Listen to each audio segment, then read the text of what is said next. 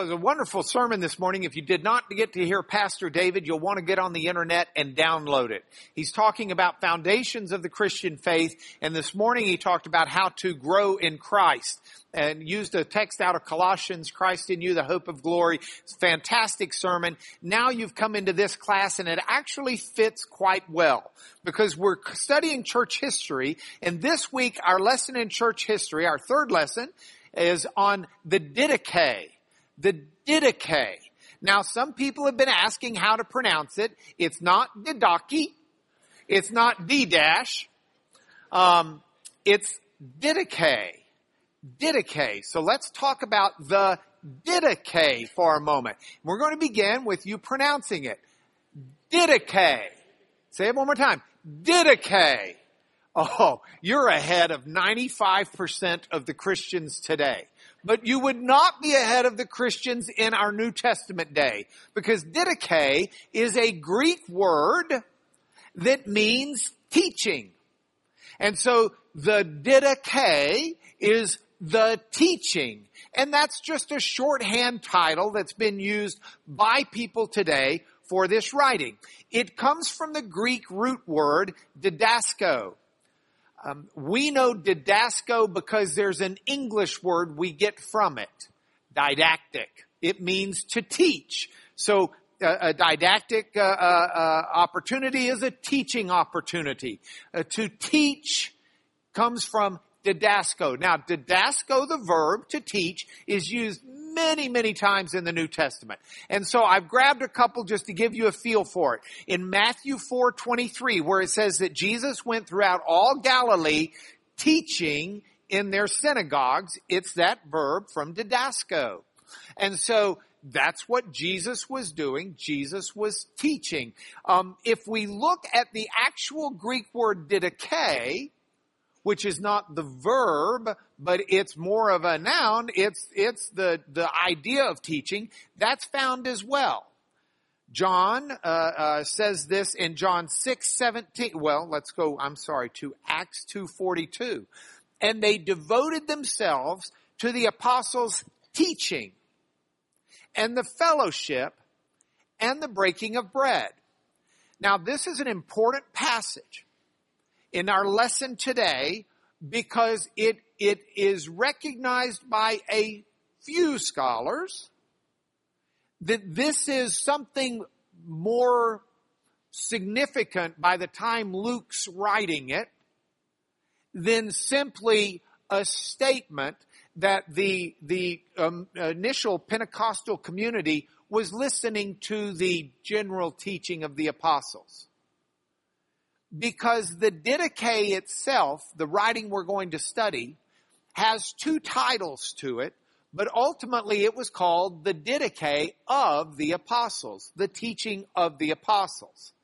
And there is a good number of scholars who believe that it was written about the time, or maybe even a little bit before the time, that Luke wrote the book of Acts.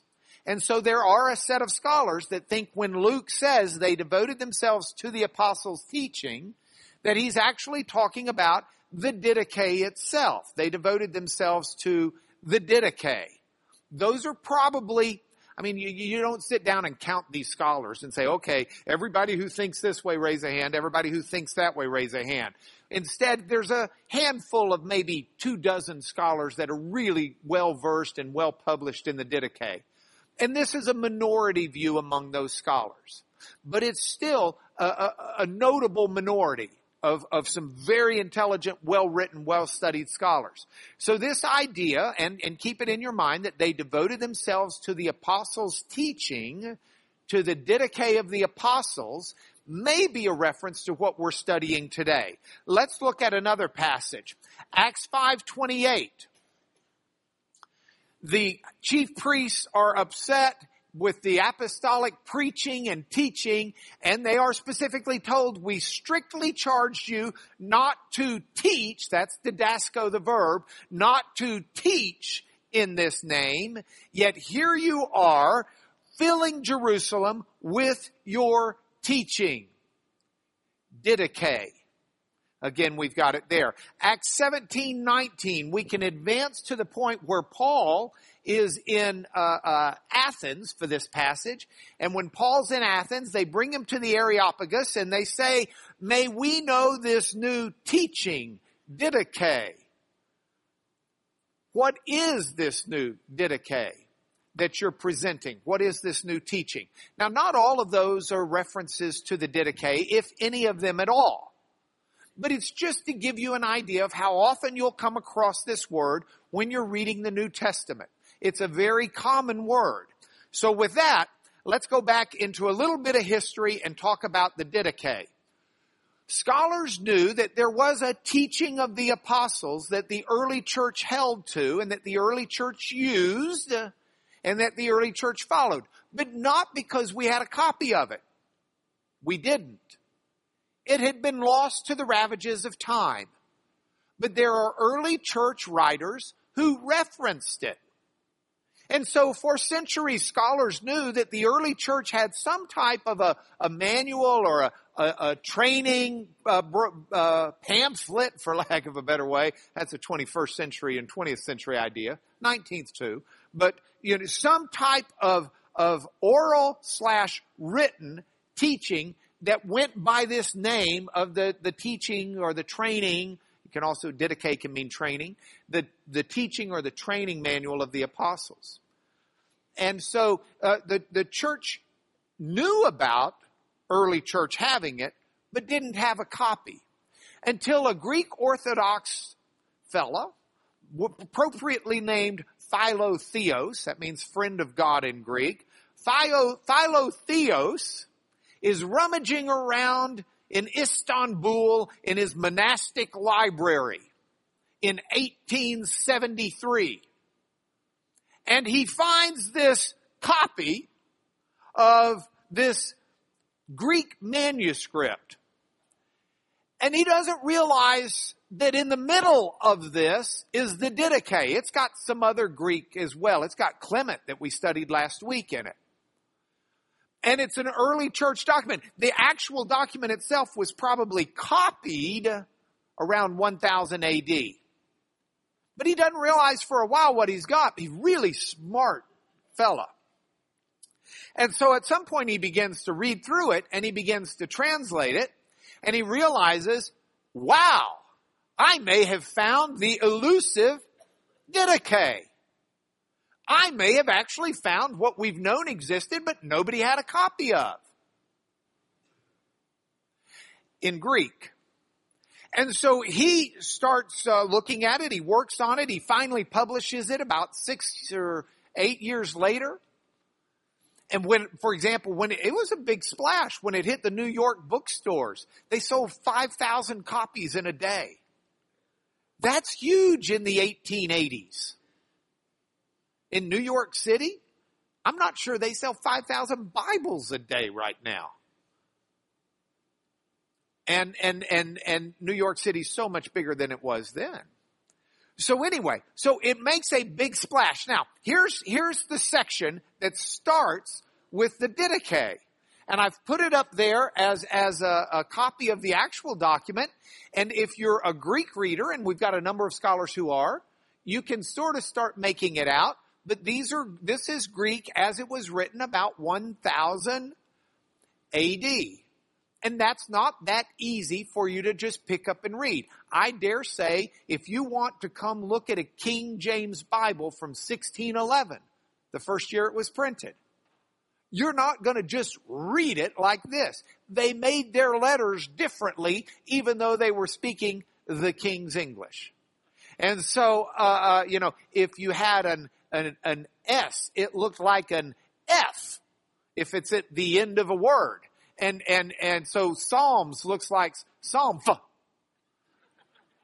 And it's just different reading. And so, I've put it in modern Greek font like you might get in a book up there for you to look at. So we're going to play a little game for a moment. This is like, where's Waldo in Greek? Mark Wilkie. So, that right there, that looks like a note someone might sing attached to a long tail next to another note that goes down to the letter A, and then some type of an X that's drooping down below the line. That is the Greek word didache. You've got it again on the next slide. You can see it here. Didache. You can compare where I've underlined it in red to where we have it in the top left of the overhead or the slide. You can now try and look at the line itself to see how they wrote.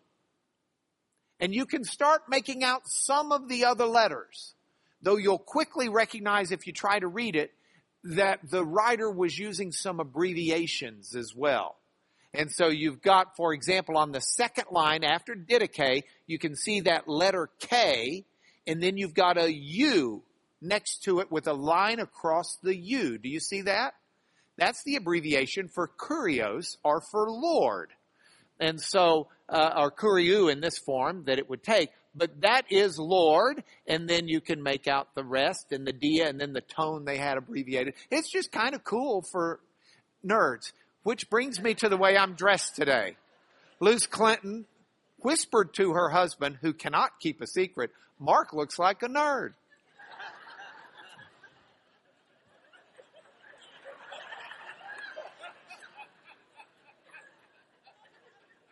Mark said, Mark is a nerd, so it works. So, now here's what I want you to imagine. We've all grown up. That's not a fair thing to say. We haven't all grown up. No. Most of us have grown up aware of Christianity. I dare say very few here or very few watching grew up and matured into adulthood without an awareness of Christianity. It might be something. I grew up in a Christian home. My parents, both the devoted believers in Christ, and we were too, expected to be whether we wanted to or not. And all of us grew into faith and made it our own, but we grew up with a Christian understanding. We grew up in America at a time where Christianity was still recognized as a fabric of our nation. And not everybody was a Christian, not even remotely so. But if you talked about someone being good or someone being bad, people tended to think in terms of a Judeo-Christian norm of what's good and bad, as opposed to an age where who knows what good is, who knows what bad is, if you're in certain circles today, because it's not as well known. But I'd like you to imagine for a moment what it might have been like to grow up as a pagan Greek. Let's say you're in one of the Greek cities in Syria, Antioch, and you grow up a pagan Greek. You might grow up believing in all of the Greek deities. You might grow up believing, as was a move among intellectualism at the time, that those deities are nice representations of an idea, but maybe, if anything, there's some ambiguous, we can call him God, maybe not. Regardless, you grow up and you are absolutely have zero awareness of Christianity. None. And then perchance a neighbor of yours starts realizing, and this may be a neighbor who was Jewish and went to the Jewish synagogue at a time where the Jews kept themselves very separated from the Gentiles. But this Jew has embraced within his Judaism a sect that follows Jesus as Messiah and teaches that rather than being exclusive from the world, the believer in Christ is to engage the world, because the secret, the mysterion that Paul wrote about in Colossians that David preached about this morning, was one, how God was going to bring Christ in you to the nations, to the ethnos, to all of the people. And so you're a Jew, and instead of being exclusivist, now all of a sudden you're dealing with people in a different way. You want them to know Jesus. And so you decide to see what this is about. And you decide to become a Christian. Now you've got a pagan who's been living a pagan life in a pagan world with a pagan ethic, with pagan presuppositions, that's been so far removed and has never remotely understood anything about Jesus, who's become a Christian. What do you teach them first? Where do you start? What do they need to know? Do they come hear David's series, Pastor David, on the foundations of the faith? Actually, that'd be a tremendous place to start. But there is something else. And that was what the early church put together to teach. It's called the Didache. And scholars are a little bit all over the map on when the Didache was written. But if you take out the extremists who were arguing to justify their position on other things, for example, the Didache, by my accounting and many scholars, not that I'm grouping myself in them, that just means by a lawyer's look, Didache clearly reflects a really deep knowledge, not just of Matthew, but of other Gospels as well. And so the Didache, a lot of scholars don't want to date it early, despite the evidence it should be dated early, because they think Matthew was written real late. They think Luke was written real late. And so if you take those who have an agenda like that out of the picture, because I'm an early Matthew guy, I'm an early Luke guy, I'm a real early Mark guy, okay? So if you take that out, you're looking, when you look at the Didache, at something that was written somewhere between 50 AD, 75, maybe 80 AD. So you're looking at something that was either a contemporary of Paul's. Some scholars believe it actually reflects part of the letter that was written by the Jerusalem Council Church in Acts 15. I got no clue. But it is an extremely early document that the church had circulating to teach not just new believers, but even old believers what we need to be doing to walk in Christ. So when we look at this, we're looking at something that predates the Gospel of John. It predates the Revelation of John, the epistles of John, and it may predate more. It's very, very, very early. So, with that, let's talk about what's in it. First of all, it begins with, in fact, if we went back here, you can see the first line, Didache ton dodeca apostolon, the teaching or the training or the teaching of dodeca is 12, apostolon. Any guesses? Apostles. That's the shorter title that scholars give it, the teaching of the 12 apostles. And then the next line is Didache kuriou, which is Lord. All right, so the teaching of the Lord, diaton, through the 12 apostles to the nations, to the Gentiles, you could say, to those who are outside the faith but have now come in. So this is the training manual. And then it continues, a road. There are two roads. The comma should be before Mia. Mia is one. There are two roads, one of life and one of death. And that's where this starts out. It says there are two roads in front of you that you can choose in your life. This isn't eternal, that one salvation decision. This is each moment in life. You've got two roads you can choose. And one road is the road of life, and one road is the road of death. Now, I love this passage as much as anything in the entire Didache. And let me tell you why. It's one thing for you to say to someone, do this, do that. You know, you can say, hey, don't go see that movie to your 17-year-old daughter. You could lay down that law, and if your 17-year-old daughter is like our 17-year-old daughter, she would honor her parents and she would do what we said.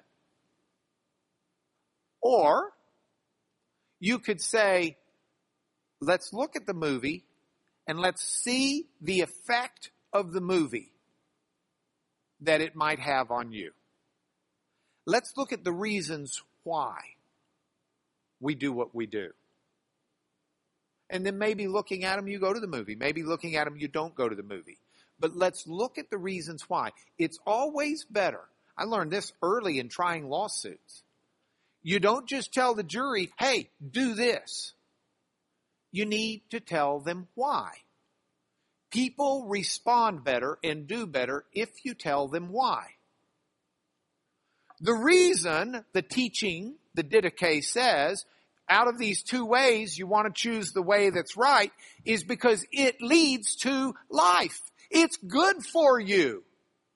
It makes life better. It makes life fuller. It will enable you to be who you need to be. The reason you don't do this other stuff, this garbage, is because it leads to death. I mean, if it's that graphic in front of you, okay, this is going to be good for me. This is going to be bad for me. Why on earth are you going to choose the bad? I mean, honestly, there's this point in our life, I hope, where we get as mature people. And I'd love to think we're going to get there. I hope our children get there when they're young. Where they say, oh, mom and dad said don't do this. Gee, is it because they're just mean and anti-fun? Is it David Letterman's more fun than humans should be allowed? Or might they know that this isn't good for me?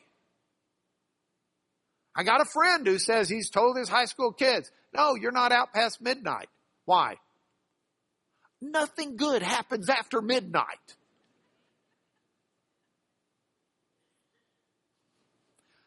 So there are these two roads. One leads to life, one leads to death. Which one are you going to follow? And that's the way it starts out. So chapter 1 of the book has a list of do's. Here are all of these do's. Now, if you're going to actually get a copy of the Didache, and you can read it on the internet. You can download it tons of places. If we go to the Elmo, I'll show you the copy I would recommend you buy if you want to buy one. This is the Didache, Text, Translation, Analysis, and Commentary. It's by a fellow named Aaron Milivek. And I stole mine out of the local theological library when no one was looking. I would not recommend you do that. But the Didache, and this is marvelous because if you like to tinker with Greek and stuff, he puts the Greek on one side and he puts the English on the other. We're going to look at the English this morning. So after the title, and those are the titles that we read together in Greek, he says there are two ways, one of life and one of death. There's a great difference between the two ways. On the one hand, the way of life is this. First, love the God who made you. Does the Bible teach? Didn't Jesus teach his apostles that was the greatest commandment? And what was the second commandment? Second, love your neighbor as yourself.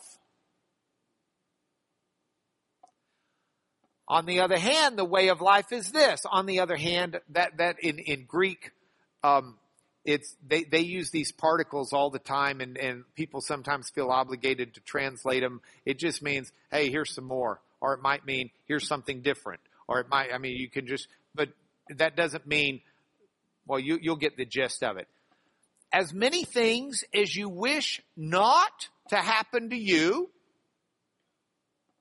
don't do them to someone else. Do to others as you would have them do to you. It's pretty, you can see the apostles may have caught that teaching from Jesus, can't you? The church may have.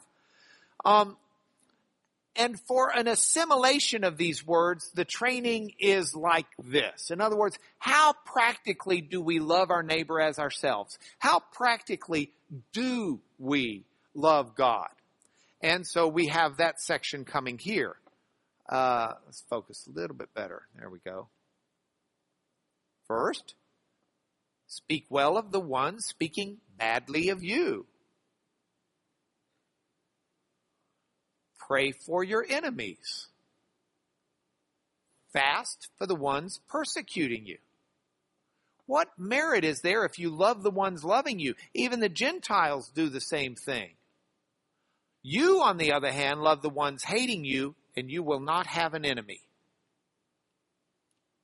And so we've got a set of these do's. Look at the next set. Abstain from fleshly and bodily desires.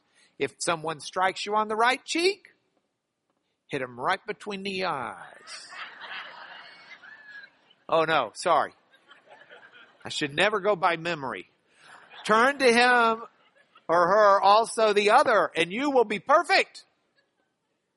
That word perfect is teleos. It means mature.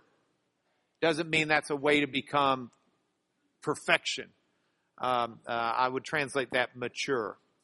If anyone should press you into service for 1 mile, go with him or her 2. If anyone should take away your cloak, give them also your tunic. If anyone should take from you what's yours, don't ask for it back, even if you are not even able to do so. Don't do it. Now, if you were reading this in the Greek, it's written, and I like the way the Greek is written, and this gentleman's tried to do the same thing in the English version, but you can see that it was written for easy memorization. This is something that likely the people were being told to memorize. And so it's written in a form that makes it very easy to memorize. And these are rules, and these are do's, and these are core Christian basic foundational things. You can look at what we were looking at, and you can find each one of them in Scripture. Love the Lord God who made you. Love your neighbor as yourself. Compare that to Luke 10:27. Luke 10:27.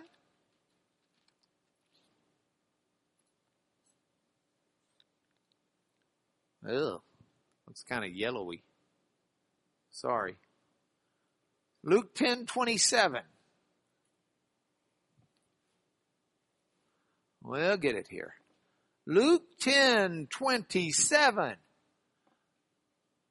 What's written in the law? How do you read it? You shall love the Lord your God with all your heart, soul, with all your strength, with all your mind, and you'll love your neighbor as yourself. That's what the lawyer told Jesus, and Jesus said that's right. Jesus himself says it in other places. All of these passages we looked at are passages that are readily found within the context of the Gospels. So if we go back to the PowerPoint. So the do's that he lists are standard do's, and then the second chapter, he lists the don'ts. So he starts out with the positive, the didache starts out with the positive, and then the didache goes to the negatives. So for the do's, you'll see the golden rule that we looked at. You'll see to love God. You'll see to love your neighbor. You'll see to talk nice about people, even the people talking bad about you. You know, it's a lot easier to do that if you're reading the English translation that says speak about so-and-so, even if they speak badly. That's okay because we don't speak about people. But if you put it into our vernacular, what it really means is talk nice about people, even the people that are talking bad about you. That's a hard thing to do. I mean, there are people I have trouble talking nice about, even if they're not talking about me. Bruce and I were at basketball the other night for Northland Christian, and poor Northland, we were not only playing the other team, we were playing the officials. I think we could have beaten the other team. It's the officials that we couldn't beat. I was having trouble talking nicely about them. And I was very loud about it. And it doesn't matter that I was right. Bruce looks at me, he says, where do they come from? Since when is it okay to put the ball on your thigh and walk around? And then start dribbling again. So anyway, then there's a list of, turn the other cheek, a list of don'ts. The don'ts should not surprise you. There's murder. There's adultery. There's magic and astrology. Don't abort children. Don't corrupt boys. Now you're thinking, why are they putting that in there? Corrupting boys was legal, acceptable, and quite common in the Roman world. And corrupting boys is a sexual reference to initiating boys into homosexuality. It's the reason most boys, or even girls for that matter, did not roam the streets alone. You would have someone old enough to secure your safety. But here's a list of the chapter 2, the don'ts. Don't murder. Don't commit adultery. Don't corrupt boys. Don't have illicit sex. Don't steal. Don't practice magic. Don't make potions. Don't murder offspring by means of abortion. Don't kill someone who's been born. They could do that as well. Under the Roman law, if you had a child, you didn't want the child, you could abandon the child as an infant. Don't desire the things of your neighbor. As Kevin Parker sings, be above it, don't covet. Don't swear falsely. Don't bear false witness. Don't speak badly of anyone. Don't hold grudges. Don't be double-minded or double-tongued. That's a snare of death. Your words should not be false or empty. If you say it, do it. Don't be covetous. Don't be greedy. Don't be a hypocrite. Don't be bad-mannered. Don't be arrogant. Don't make an evil plan against your neighbor. Don't hate anyone, even though sometimes you need to correct people. Concerning others, you'll pray, and there are some you're going to love more than your own soul. There's a range of people, but all of them get good treatment. So this continues on into chapter 3, but it gives you a feel, it gives you an idea. All of these are biblical teachings. So with that, we got to keep going. I'm going to skip to chapter 6. Chapter 6 talks about not eating food that's been sacrificed to idols. Now, that's not really a problem in our day, I didn't think. But now I've got to start thinking all over again. Because I'm in Hull, England, and I found my favorite restaurant. And my favorite restaurant is one of many that serves halal meat. Now, halal meat is meat that's been slaughtered in a way that is approved by the teachings of Islam, which includes blessing Allah over the meat when it's being slaughtered. Now, how does that land with me? Well, I wish my little sister had brought it up to me after I'd eaten all of the food, because I had no knowledge. I don't know where I land on something like that. I need to think about it. I need to study about it. I need to pray about it. But it's a fascinating idea. Maybe that's an issue in our day and we didn't know it. Maybe I understand Allah is just the Arabic word for God and would be used for God if they were translating the New Testament into Arabic. And I certainly bless my food by proclaiming God's name over it before I eat it. So I don't understand, but hey, I'm throwing it out there. It's just a freebie you get by coming to class. Chapter 7, baptism. Baptism is fascinating here. Now in this, the Didache gives information outside and instructions that are not found in Scripture. And so anytime there's something in here that's not found in Scripture, by definition, I want to be a little more cautious about it. Because I really want to follow Scripture, Not even the earliest church traditions, if they seem to be in conflict. But, not too much conflict. It's pretty interesting to see what it says. So let's look at it. Chapter 7.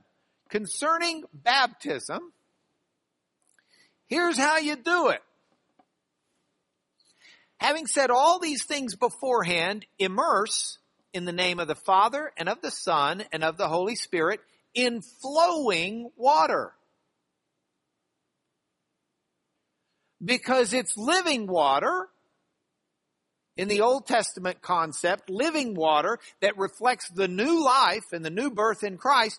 Living water, by definition, was water in something that flows, as opposed to still water, which might be in a lake, or dead water, which is in the Dead Sea.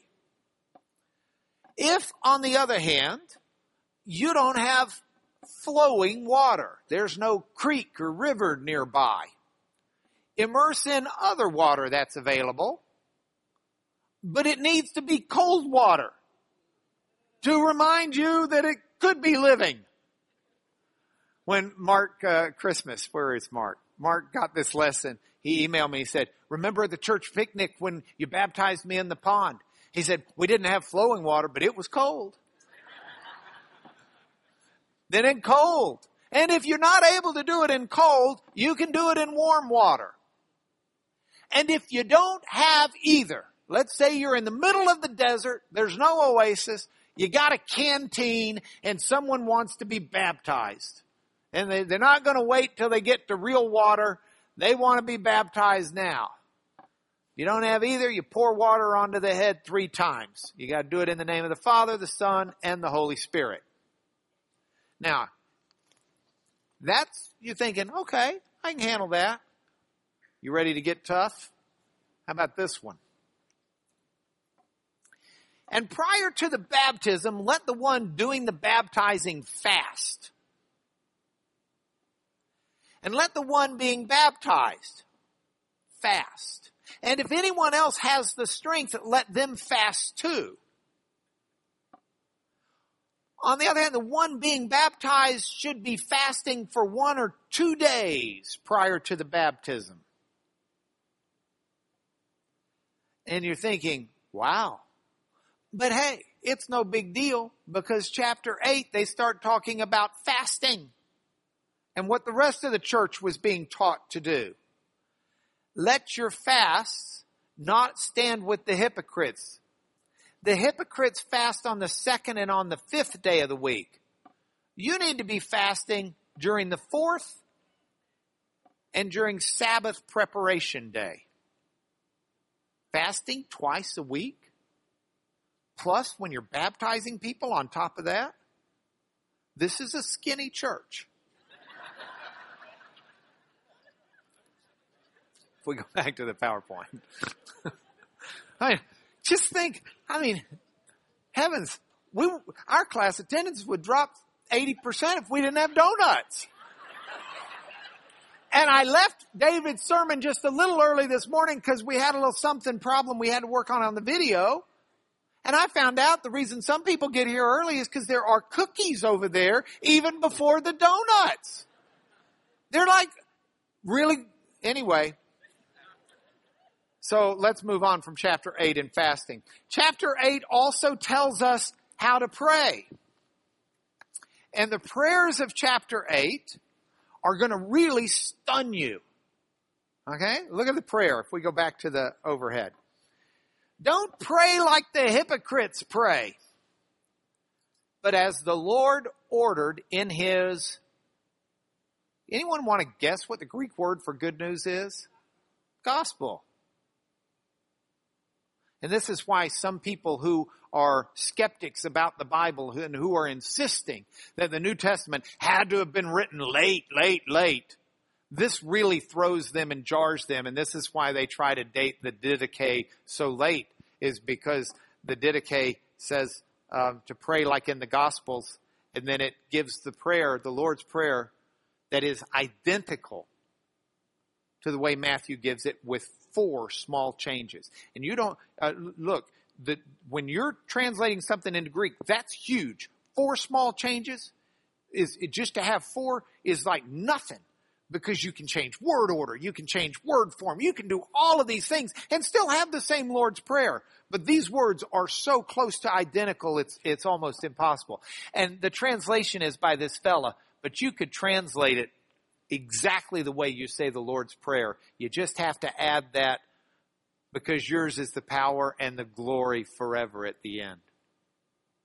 Other than that, it's the same as the Lord's Prayer. And look what he says to do. 3 times within the day, pray this way. You're to pray the Lord's Prayer in the morning. You're to pray the Lord's Prayer at noon, in the lunchtime, and you're to pray the Lord's Prayer in the evening. 3 times a day. And this is what the young Christians were taught. Not as a mindless prayer. That'd be like the hypocrites pray. But when he says don't pray like the hypocrites, you're to think through the prayer. You're to be thinking, how can I live to hallow, to make holy God's name on earth the way it is in heaven? How can I live to see his kingdom come? How can I live so that the will of God is done on earth the way it is in heaven? How can I, and each 3 times a day, Lord, give us our daily bread. 3 times a day, I'm to think about forgiving others because I want to walk in forgiveness. It's a weird thing. Chapter 9 talks about the Eucharist, one of the most beautiful Eucharistic prayers ever. I don't want to run out of time because we've got a surprise coming up in the lesson. One of the most beautiful Eucharistic prayers. Look at this prayer for the Lord's Supper. Concerning the cup, we give you thanks, our Father, for the holy vine of your servant David, which you revealed to us through your servant Jesus. To you is the glory forever. Concerning the bread, we give you thanks, our Father, for the life and knowledge which you revealed to us through your servant Jesus. To you is the glory forever. Look at this. Just as the broken loaf was scattered over the hills as grain. In other words, before the loaf was a loaf, their wheat was spread across the hills. Just as that, having been gathered together, it's become one bread. In like fashion, may your church be gathered together from the ends of the earth into your one kingdom. Because yours is the glory and the power through Jesus, Messiah, forever. It was closed communion. Let no one eat or drink from your Eucharist except those baptized in the name of the Lord. This is what the Lord said. Don't give what's holy to the dogs. And the bread and the wine are holy. So the Eucharist is talked about. In chapters 10 and 11, it talks about the mission of the church. Prays for the Gentiles and the world to be saved. You go into chapters 11 and 12, it talks about hospitality. It tells you to entertain those itinerant preachers that are going around. And it's fascinating. It says, in fact, it helps us understand 1 Thessalonians, where Paul says, when I came among you, I didn't even eat your bread. I wouldn't even take a loaf of bread from you. I paid my way all the way. Paul writes that at a time where the church is being taught, if someone comes to you as an itinerant preacher and they ask you for money, kick them out. They're a false prophet. Let them stay with you a couple of days, but if they want to stay longer than a couple of days, make them work. If they want to take a loaf of bread for the road, you can give them a loaf of bread for the road, but don't give them money. That's how you know they're false. And Paul, in that time of the world, was writing to the church saying, I wouldn't even take a free loaf of bread from you. He's establishing his authority in those types of things. And that's something that helps us understand the Bible more as we read this as well. It talks about tithing, talks about church structure.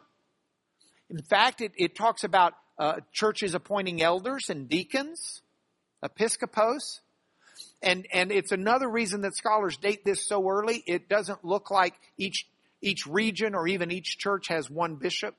It's got a set of bishops. It's before the church had moved into that stage where they were starting to create degrees of hierarchy to try and administer the church more broadly. It's very much in the era where Paul's appointing elders in Ephesus and in the other churches. And then it ends with a proclamation about how Jesus will come again and that he will descend upon the clouds. And it reads very much like what Paul wrote in 1 Thessalonians. And so you've got this. Now, I really thought we'd had a couple of songs in a row. We didn't need another song, so I thought we were done. And then Dale Hearn, he sends me an email that he's got this brilliant idea for a song based upon the Didache. I'd never even heard the song before. I don't think any of you have heard the song before. I thought it was just an outrageous reach. Meanwhile, I had a phone conversation with Phil Keggy. And he said, so is the class liking my songs? I said, yes. I said, in fact, we were going to get you one this week, but the only thing that happened is Dale Hearn recommended Summertime. And in true confession, I will confess, Dale, when I mentioned this to the panel back there this morning, they all started singing the song. So maybe I'm the only one who didn't know that song that hit number 26 on the top Billboard 100 in 1958.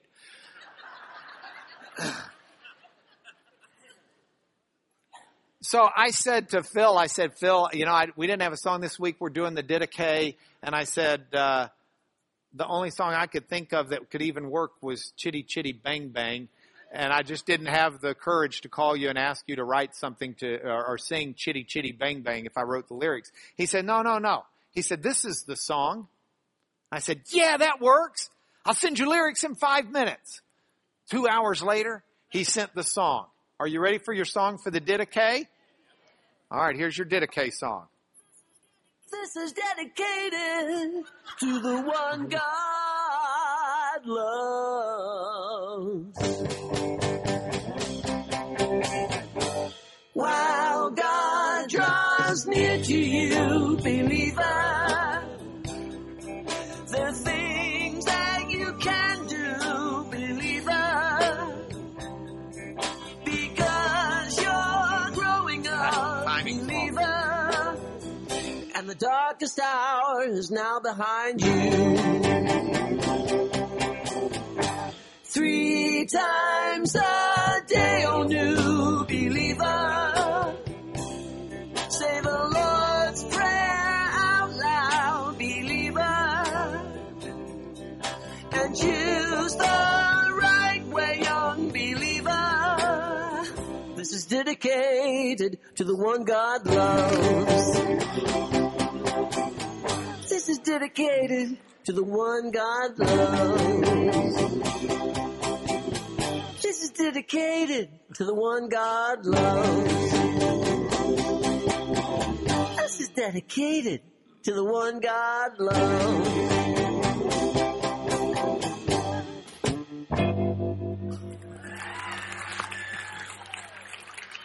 Now, I will tell Phil your thanks. So we've got to have him come sometime to class. I think at this point I have at least 45 minutes of his songs we need to do an album. Here's your fruit to take home. Peter said to them, repent and be baptized, every one of you, in the name of Jesus Christ. Acts 2:38. This was an apostolic teaching because it was a teaching of Jesus. The Christian life is not simply a life of putting your faith in Jesus and going from there. There is active repentance because there is a way that leads to life and there is a way that leads to death. And part of faith is knowing that. And it's embracing Jesus the Lord and what He's told us to do. And so we've got that. I believe it and I plan on acting like it. That's my fruit for home there. Second fruit for home. Pray then like this, our Father in heaven, 3 times a day. Now, we don't come from a highly ritualistic church if you're in this church on a regular basis. But how interesting would it be if you made the resolution for the rest of this year, just to see what the Lord can do in my life, I'm going to commit to trying to pray, not like a hypocrite, simply giving words to it, but truly try to pray and live consistent with the Lord's Prayer 3 times a day. What might it change in your life? Now, at first, you're going to forget to do this because it's going to sound like a real good idea. So you got to write yourself a note. You got to find someone to hold you accountable. And you've got to set your timer or do whatever you need to do. But we can do that. And I think it's a wonderful thing. Fruit for home number 3. Then we who are alive, this is Paul writing in 1 Thessalonians about the second coming. We who are alive, who are left, will be caught up together with the ones who have already died in Jesus in the clouds to meet the Lord in the air. And so we will always be with the Lord. Therefore, encourage one another with these words. There is an encouragement to the fact that we're not walking this life for today. This life is our road with a Savior who is in us, as Pastor David read, the hope, the el peace, confident expectation of glory in us. He will come again and we will be with him. If you're memorizing with us passages, we need the first 6 verses of 1 John done next week. I may try to spend a little bit more time on it. So let's really try and buckle down. If we don't get up on this now, we're going to lose track for the year. Can I pray over you, please? Lord, I pray your blessings on my friends, on those listening, that you would keep them, that you would make your face shine upon them, that you would be gracious to them. I pray these things in the name of Jesus. Amen.